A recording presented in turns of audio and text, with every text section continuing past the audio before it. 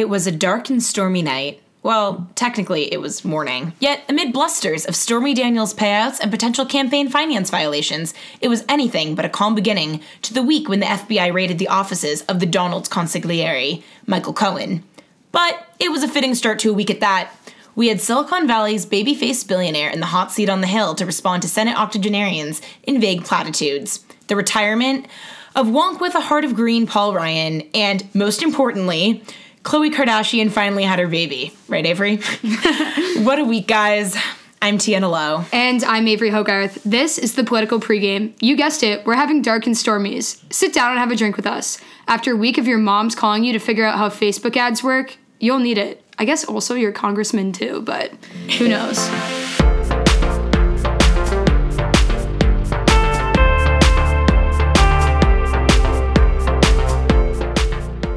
All right, welcome back to the pod, everyone. This week we will be covering the Zuckerberg testimonies and all the memes that ensued on his own platform afterwards, if you haven't seen those yet.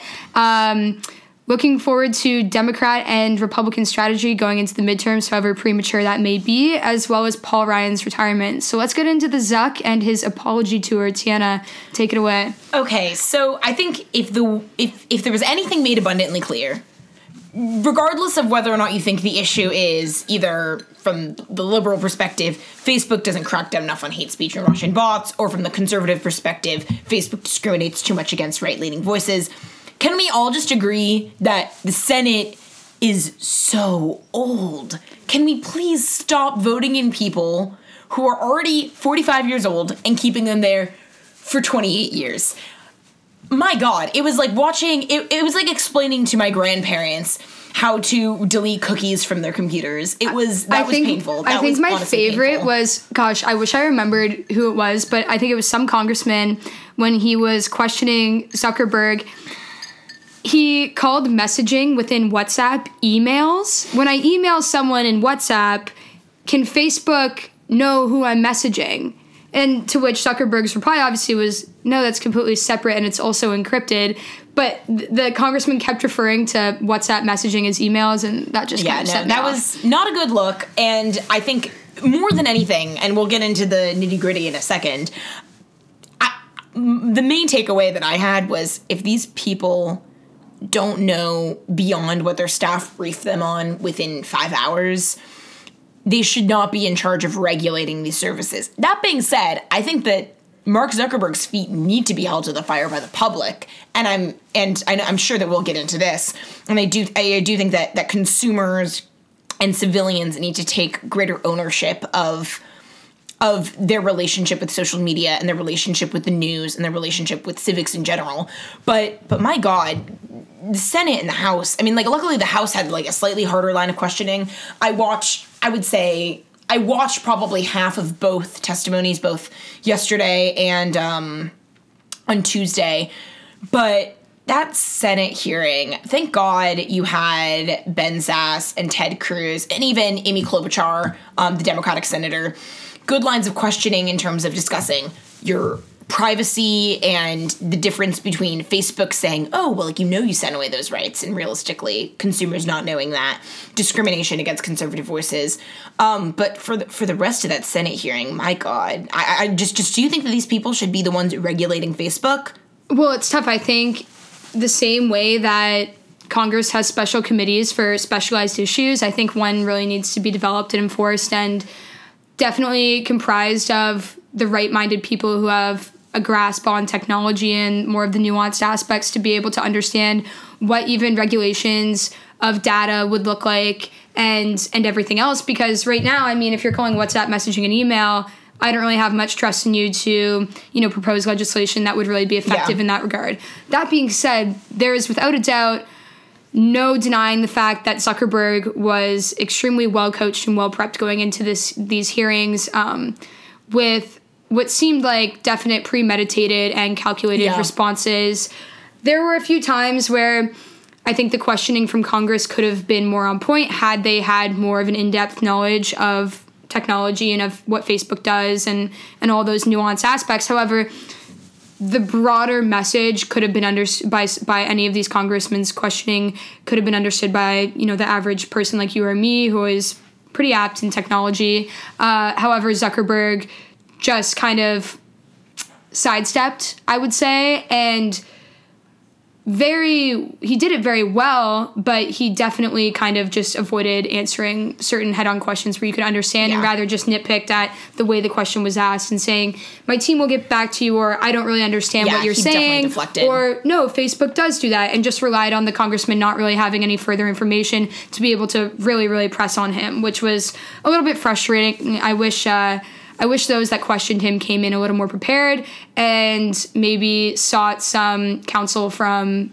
those who are experienced in the tech field and really had an understanding. No, and I think it's funny because I think that there's sort of two reads of Zuckerberg right now from a political perspective. You have the mainstream left.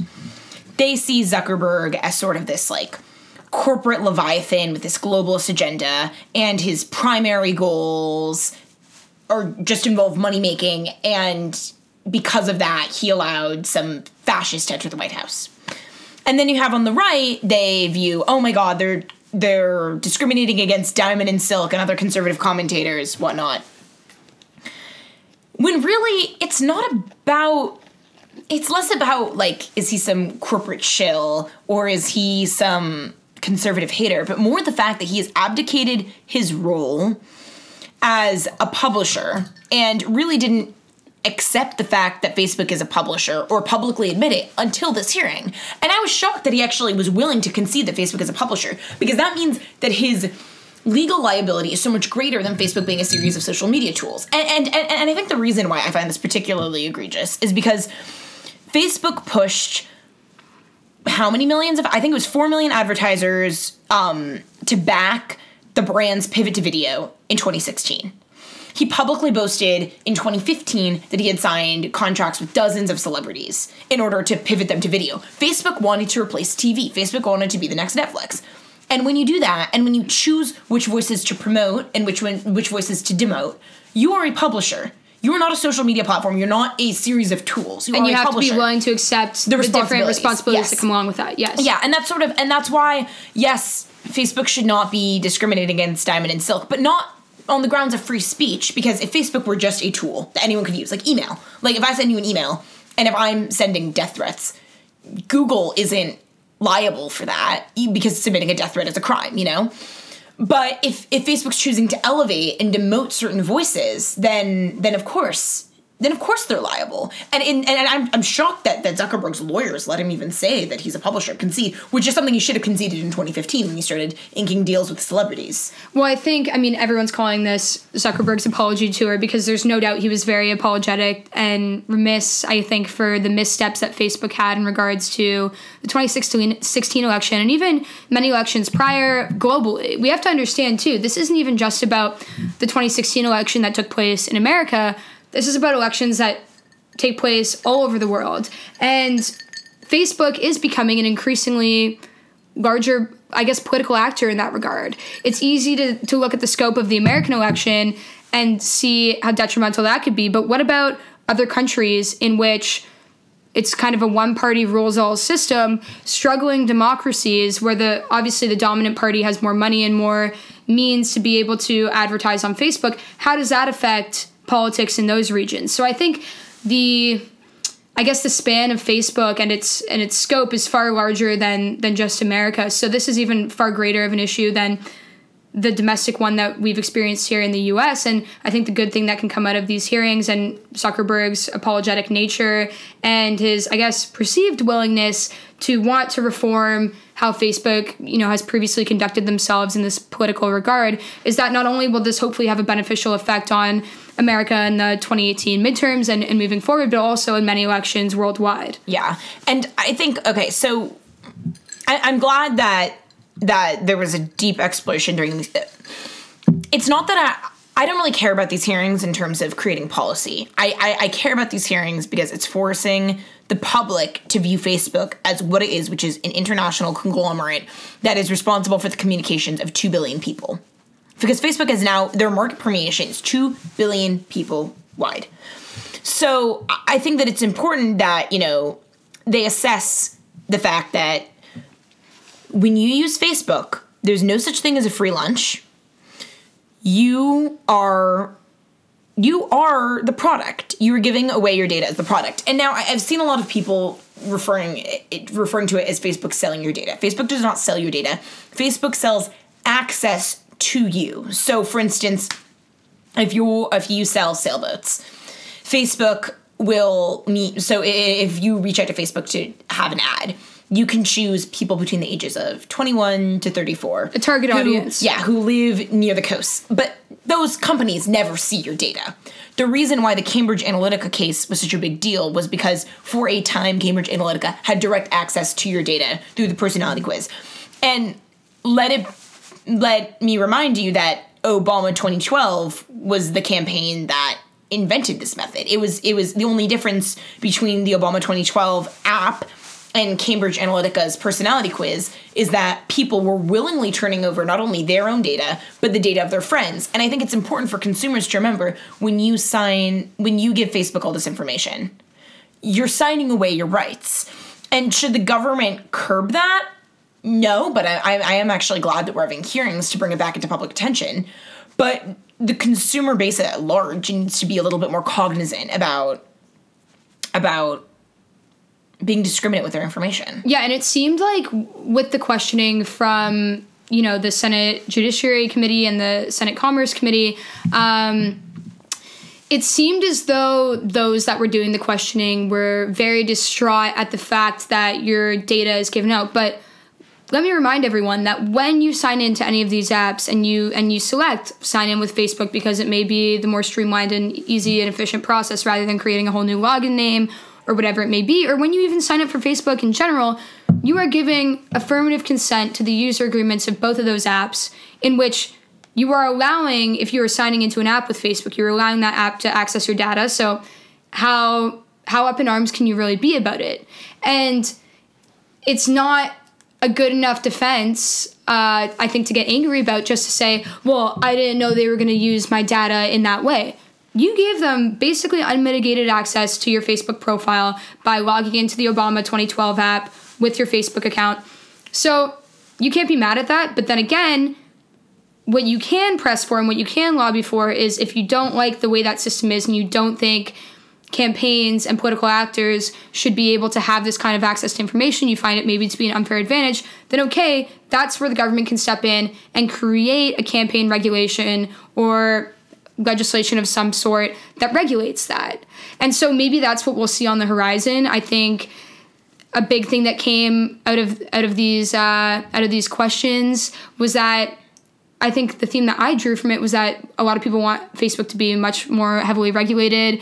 And on the conservative side of things, there was also, I know Ted Cruz raised a few questions about how there's been censorship, censorship, I say in air quotes, on conservative content. And he raised questions there about in Facebook's hiring process, do they inquire about the partisanship of their potential and prospective employees, to which Zuckerberg said, no, they do not at all. So really, there's no way to know if the Facebook, employee base leans left or right. However, it is important to note that the Facebook employee base, when looking at these accounts, for instance, the Russia accounts that were kind of spreading this quote-unquote fake news or anything that it may be, and when you're looking to censor those accounts, take them down for maybe misleading language or aggressive language, whatever, that this is kind of disproportionately fallen on the right side. I don't know if that has merit to it or not, or if that's more of political partisanship, but that's an important thing that I took away from it. Yeah, I mean, I think fundamentally goes to, you as a consumer, what do you take your relationship with Facebook to be? Facebook is extremely valuable as a Rolodex because it doesn't involve a phone plan, it doesn't involve a phone number. You can be anywhere in the world and use it. So obviously, it's super valuable as a Rolodex. I know when I was living in France, it was the best way for me to keep in touch with people in America because you don't need to worry about, am I leaving them a text message at odd hours of the night, whatever. But as a news aggregator, is it valuable? I don't know. It's not like Twitter where you can follow I mean, my Twitter feed is probably half liberals, half conservatives. Whereas on Facebook, you are really only who your friends are. Like very few people follow public figures on Facebook. That's not its primary use. You join groups, and groups are a great way to put yourself into an echo chamber.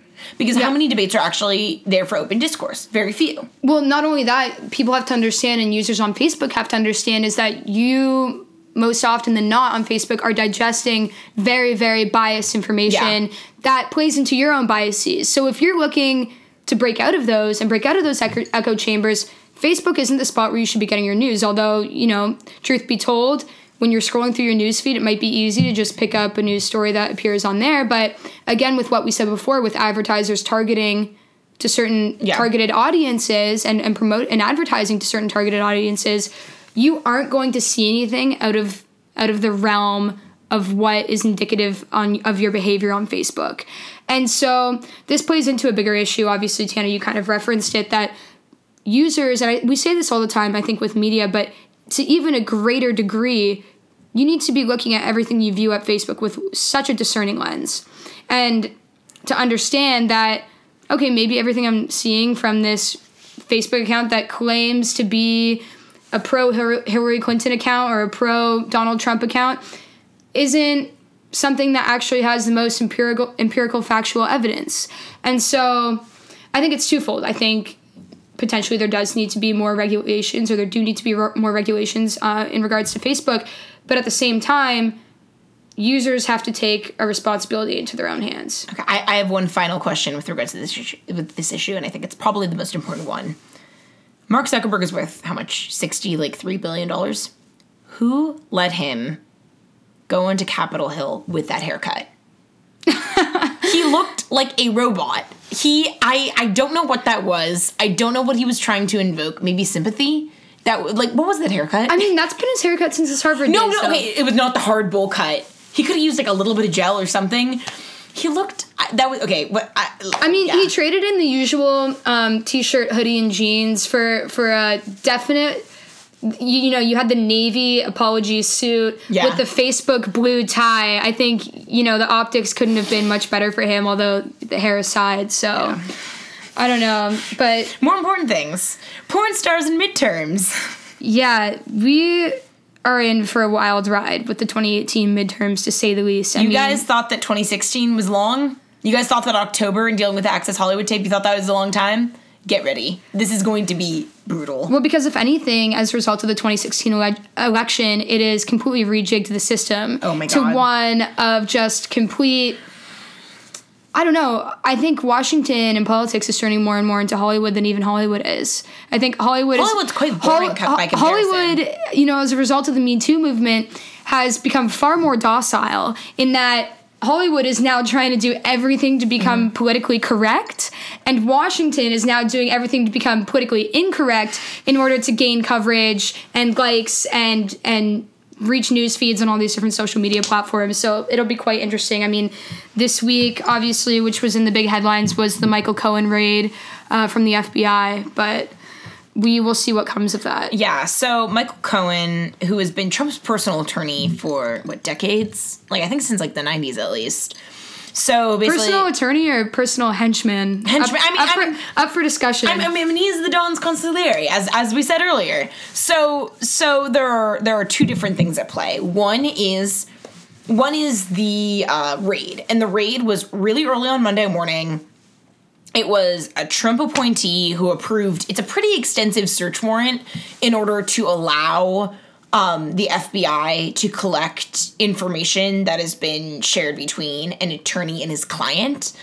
It requires a pretty high burden of proof on the person requesting the warrant. So, and this was a Trump appointee. So lest we think that this is partisanship, there must be something there. So that's an important thing to note, because I think for those of you on the right, and for a lot of people in right-wing media, people are kind of trying to spread this news tornado of it being maybe a partisan agenda from the left. But as you said, it really isn't, or at least it shouldn't be. I mean, the burden of proof is really high, and it was a Trump appointee. So, I mean, he wasn't doing it because they were knitting sweaters. So, that being said, it does not mean it has to do with Trump. It could be other people in the campaign. Because right now, Right now, we have no evidence that links Trump to rigging, colluding, allowing Russian meddling, whatever. We have lots of sketchiness with Paul Manafort and other actors and Carter Page and whatnot. But so before conservatives don't repel this immediately, like, this could just be about Michael Cohen doing shady things. So that brings us to the second issue, which is about Michael Cohen's payment to Stormy Daniels. So people are questioning whether it's a campaign finance violation if Trump knew about it. Because if Trump knew nothing about it, then it was Michael Cohen doing what Michael Cohen wanted to do to protect the boss. If Trump Which is unlikely, and a lot of attorneys have said that they would never have made a payment on behalf of, in their client's best interest without consulting their client. And that's why this becomes unlikely, and that's why this becomes, maybe in terms of like impeachment purposes, far more easy to prove than Russian collusion. Okay, but that being said, colluding with a foreign hostile government versus committing what was she paid? $130,000? And committing a minor campaign finance violation are very different things. And I think this brings us to what was questioned by the New York Times in a report earlier this week.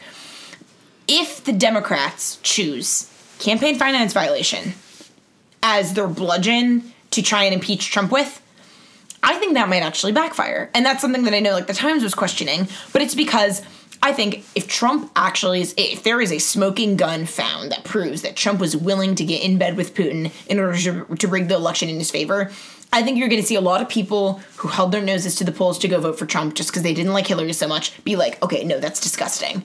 And I think if Trump authorized a six-figure payment to someone so they didn't talk about his sex life, I think that's a lot more sympathetic. Yeah, I mean, there's no doubt that I think, obviously, with a campaign finance issue, that would obviously be enough to start the impeachment trials. However, I don't think that there will actually be a vote that would lead to impeachment. So I think that would start the trials. Sure, of course, that's enough evidence. But will that lead to impeachment? It's my personal opinion that it wouldn't, because, as you said, that's kind of nominal in the grand scheme of things. However, obviously, the Russian collusion, not only would I think that you would see people who went to the polls, held their nose, and voted for Trump in terms of like partisanship not be able to do so anymore, but I would think in terms of that even starting impeachment trials in Congress, I think in terms of a congressional vote for impeachment, that a lot of the Republicans that have been holding their nose, a lot of the establishment Republicans that have been holding their nose would then go ahead and say, you know what, I can't support this guy anymore. But think about Bill Clinton. When the impeachment trial started for Bill Clinton, his approval ratings shot up because everyone felt bad. They thought he was being bludgeoned with the fact that he had a sexual proclivity that was less than kosher. Yes, but it's also a completely different circumstance in terms of the allegations. So if I'm talking about Russia here, and Russia being the catalyst that could actually lead to a full-blown actual impeachment that would result in Pence taking over, that versus Bill Clinton's conduct is very different. I think in terms of a bipartisan level, everyone can get along with the fact that the U.S. does not get along with Russia. We are two countries that do not really cooperate with each other. And to collude with Russia is just a mass act of treason. Bill Clinton, that wasn't a treasonous act. That was just kind of... stripping an intern. Yeah, raunchy stuff, and don't do it in the Oval. Yeah. I think the issue is going to be, well, it's really two things. One, are people so desensitized to the Russia business because everyone has been beating this drum consistently for the last, year and a half at this point, that if anything is actually unearthed, that people won't respond properly? Or will impeachment trials start just the second Nancy Pelosi can take over? And it, in the end, won't be based on a lot of changes in evidence, but it's just because the blue wave comes through. Yeah, so say nothing comes of either of these investigations. Still something that Republicans are pushing so hardcore right now with their base, and this is what the basis of the New York Times article was about, was that this kind of, I guess, notion and rhetoric that we can't let Democrats take over the House and Senate in 2018 because they are going to move to try to impeach Trump right away. So if you care about the party voters, you have to come out and you have to vote because we can't let this happen. And that's like Mitch McConnell saying that the first thing, he literally said the first thing on the Democratic agenda, if they get that Senate seat, is going to be the movement to impeach Trump and to take away the tax reform bill that was passed by Republicans. okay, let me just talk about tax reform for a second. Why? And this, I think, just discredits Mitch McConnell to begin with on those two statements, because from a strategy perspective, when is taking away tax cuts from people, when does that ever look good?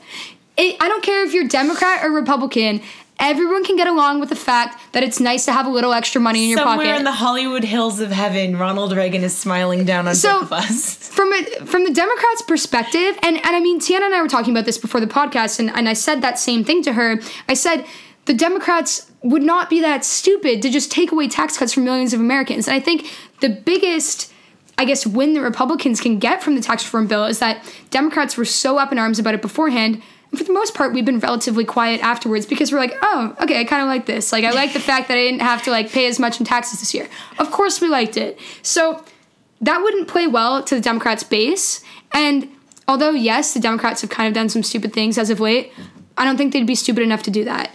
And so that's one thing. And then when you look at the impeachment side of things, it's twofold, right? So basically the impeachment argument and the use of this rhetoric to, I guess, be used as a political tool for the Republicans going into 2018 functions off of the hope that there is still large enough of a Trump base that this will actually be useful, in that the threat of impeachment will force all these Trump loyalists to come out and vote and therefore maintain, the Senate majority that the Republicans have.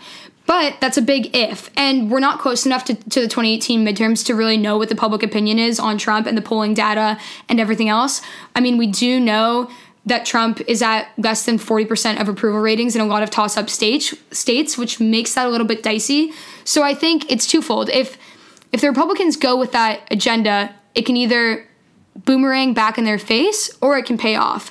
Because if the base is less than what the Republicans think it is, then that might even polarize more people and more moderates against Trump for coming out. Because honestly, for hardcore conservatives and more establishment Republicans, I mean, to the extremist perspective, wouldn't they like Pence more than Trump anyways if Pence were to take over? Well, okay. Wow, there's a lot to unpack there. Okay, so I'm going to start off with Trump base one. So when you... Okay, in a hypothetical scenario, let's say it's Donald Trump versus... I'm trying to think of, Donald Trump versus Joe Biden. Very hypothetically. I don't think that's incredibly likely just because Joe Biden is really old. But if it were Donald Trump versus Joe Biden... I wish Joe Biden could be 10 years younger. Good man, personally. Blue dog Democrat. Gets along with a lot of Republicans. Lots of things that I disagree with, but I think not a person who I dislike. Someone who I think he's a likable human being. That, if that's the calculus, then Trump doesn't have a base. Trump has people who dislike some of the things that he does, like some of the things that he does, but is also facing a Democrat who doesn't revile the white working class, who isn't married to identity politics, who is obviously a liberal, but is willing to work with conservatives. If you have Donald Trump versus, I don't know, Kamala Harris, Trump's base just became the entire Republican Party and anyone who is 2 millimeters to the right of, I don't know. I'm not so Joe sure Biden. Of that though, because Trump's approval ratings right now are in the 40s. As sitting president. Yeah. I mean, but think about the elections. Think about the polls. How many people wouldn't admit they were voting for Trump? I mean, I think it has to do with how extreme the Democrats position themselves. And the thing is, going into 2018, they are clearly appealing to voter turnout, which means they're appealing to the most radical portions of their base. So they turn out everyone. If they continue that into 2020, I think that makes Trump's reelection campaign for him. It's not vote for Trump again. Once again, it's vote against single-payer healthcare. Vote against having your kids indoctrinated to believe there are 55 genders. Again, vote against, hating the white working class, whatever. And, I'm not saying that these are valid things. I'm saying that is what will work. Just demographically speaking, that will work. I think regardless of anything, it's extremely premature, this kind of weaponry of impeachment on either side. Yeah. Whether, it doesn't matter which party decides to use this to their political, rhetorical advantage. I think it's definitely premature because... we don't know. I would hope within the Democratic Party that we are rejigging the platform to one that can work for 2018. I've talked about it at length on this show in terms of what I think the Democratic agenda needs to be going into 2018. So I hope they follow some of that. So we don't really know if the Democrats really change their agenda to make the working class feel like, okay, Democrats have got our back. We don't know if the impeachment thing is going to really play into Trump's base or if it's going to play into the Democrats' base.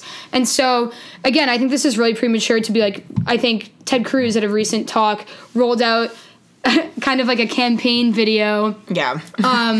With all these things saying that Democrats want to impeach Trump, and that I think this is all very premature, and I think the use of this is honestly kind of deadly this early on because we don't know what's going to happen. We don't know what public opinion is going to be. There could be a lot of good things that happen under the Trump administration that could still happen leading into 2018 when people actually come out to vote, and there could also be a lot of detrimental things.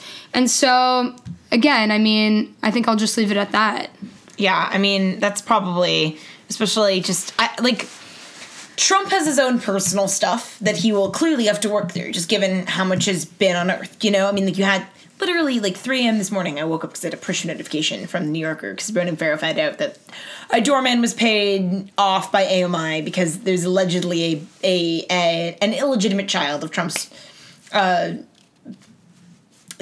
has since been no one's verified it. But the point is, these stories will continue. And I think Democrats would be wise not to pounce until they find a actual smoking gun. And I think that much is abundantly clear. One more thing I would like to add is, as much as even Republicans are kind of pushing this rhetoric further, even kind of little Republican subsets like the Faith and Freedom Coalition, and it's run by, I guess, longtime Republican strategist Ralph Reed, and he sent out a solicitation for fundraising, and this is literally what some Republican coalitions are fundraising upon, is this impeachment thing, and saying that it was entitled Impeachment Election, Will You Do Your Part to Help Stop This Coup Attempt by Radical Anti-Christian Left and the Media Against Our Duly Elected President. I think on each side we need to just stop spreading this propaganda. I think we're going to see what comes of these investigations, but if nothing comes of them, the Democrats aren't going to try to impeach Trump because they can't. There is no basis for a trial proceeding. I'll put it this way. I trust you not to try and impeach Trump. I even think I trust Chuck Schumer not to impeach Trump. But if a blue wave does take over, and if Nancy Pelosi is in charge of the House, will she start the impeachment proceedings? I think so. Well, it's difficult, right? Because in the Democratic Party, I mean, we're divided as America in general in terms of politics right now, potentially more than ever. But even within the Democratic Party, and this is why for a lot of people that have always been Democrats, it's getting harder and harder to beat Democrats. I mean, I've worked for a guy, Pat Harris, who's running for Senate in California as a progressive Democrat, in air quotes I put again. However, and he's always been a Democrat, always voted Democrat. However, it's been harder and harder for him to even stick with the Democratic Party and not just run as an independent because he really believes that it's not aligning with his views anymore. Yeah, because you have the establishment Democrats like the Pelosi's and Schumers who want to stick to the status quo of how things have always gone, which, I mean, and the Hillary Clintons and the Bill Clintons, and I mean, we saw how that worked out in 2016. But then in turn, since there's been this failure to adapt, you've seen this hardcore leftist progressive movement fall under the Democrats, which progressives honestly normally would be independents, but it's this progressive movement falling under the Democrats. And so within these two camps, you see Schumer and Pelosi right now trying to put the blankets over this impeachment thing, trying to say, whoa, let's push the brakes. Let's not push this story and this rhetoric. And so they're in the not impeach Trump camp in terms of rhetoric going into the 2018 elections. And then you see the hardcore progressives saying impeach Trump at all costs, blah, blah, blah. Burn the witch. If those people get elected, yes, it's troubling. But what's more troubling for the Democratic Party is this lack of cohesion within it in terms of messaging. Yeah, I mean, clearly there's civil wars on both sides. And I mean, I don't want to jump ahead too quickly to your next point, but I mean, the left, you have this civil war between like the Bernie-crats and the establishment Dems, and I think even someone like Pat Harris, who obviously is extremely economically leftist, but also believes that there's a place for people of all colors and all variations, as opposed to the religion, like the mantle of intersectionality that I think is and he's definitely going to for the working man too, which is like Yeah. a key difference. And I think his messaging gets that across versus the Democratic kind of regular norm. Full disclosure, I mean, like, I've met Pat and he's so sweet. Oh my god, no, but like honestly, like that, like the whole intersectionality mantle that's going to hurt the Democrats if they stay too married to that. So, problems with the Democrats. Now, problems for the Republicans. So, Paul Ryan resigned. Well, not resigned, he's technically retiring. So he's going to see out the rest of his term as Speaker. And I think that it's disturbing to me that Paul Ryan, someone who was a Jack Kemp acolyte, spent ample amount of time after the 2012 election, which he was basically poached for, did not really volunteer himself to be the vice presidential nominee with Mitt Romney, spent an extensive amount of time on sort of going en route with prominent African-American civil rights activists to understand the origins of poverty, to really try and rejig what would later become Path to Prosperity, sort of like his like congressional agenda. Someone who I think really had good intentions, and you can disagree with if tax cuts are the right thing or if entitlement reform is the right thing. I think had good intentions. The same way I would say someone like, I swear I'm trying. Joe Biden. I'm sorry. I'm still relying on Joe Biden as like my good Democrat. But point is, good intentions. And I mean, Joe Biden actually just talked about that on a Pod Save America podcast in that he said, any Republicans that I fought with, ones that I respected, I never questioned their intentions or their motives. I just disagreed with them on policy. Yeah, so it just, to me, like, I don't understand the freaking glee fest, both on, like, the hard Trump right, like, you know, all, like, the people who hated Paul Ryan because they wouldn't get on the Trump train early, whatever, I get it, tribalism, yada, yada, yada. But then also, why do people on the left hate Paul Ryan this much? It's like, if anything, like, whatever, hate Mitch McConnell, I understand. But, like, Paul Ryan came out and he openly spoke against all of the nasty stuff Trump said within reason, because Paul Ryan, as Speaker of the House, the only goal he had was to push good legislation. He was not meant to be, like, the great philosopher of the Republican Party that should be reserved for outside thinkers and for outside writers. And he tried to push for legislation. He passed multiple healthcare bills that would have repealed and replaced Obamacare. Mitch McConnell couldn't do it. But he also was trying to work with Democrats. He's the one who brought Pelosi a bill that would have saved all of the Dreamers if we could just have a reform to chain migration. So I just don't understand. Where does the Paul Ryan vitriol come from? From, like, the left? Keep explaining to me, because I've never called it. I think from hardcore left-wing media. I guess, like, the disillusionment with Paul Ryan comes from his stances on women's rights, namely pro-life versus pro-choice debate, because he's obviously always been hardcore pro-life, and that's been definitely, I think that factor has definitely been, like, exacerbated by left-wing media. That's one point. And then I think the other point that I think regular kind of leftist media makes is that in their view, he kind of compromised his integrity with being so against Trump in the primaries, not even willing to say his name or address him, and then all of a sudden kind of being a cheerleader, State of the Union speech, standing up, clapping behind him, smiling, patting him on the back. I mean, it seems a little hypocritical, I think, from the left. I mean, okay, here's the thing. If Bernie Sanders became president, I would be on this podcast raving my head off for every time he tried to expand Social Security, introduce single payer, whatever. I would also be vociferously cheering him on for criminal justice reform, for expansion of civil liberties, for ending of civil asset forfeiture.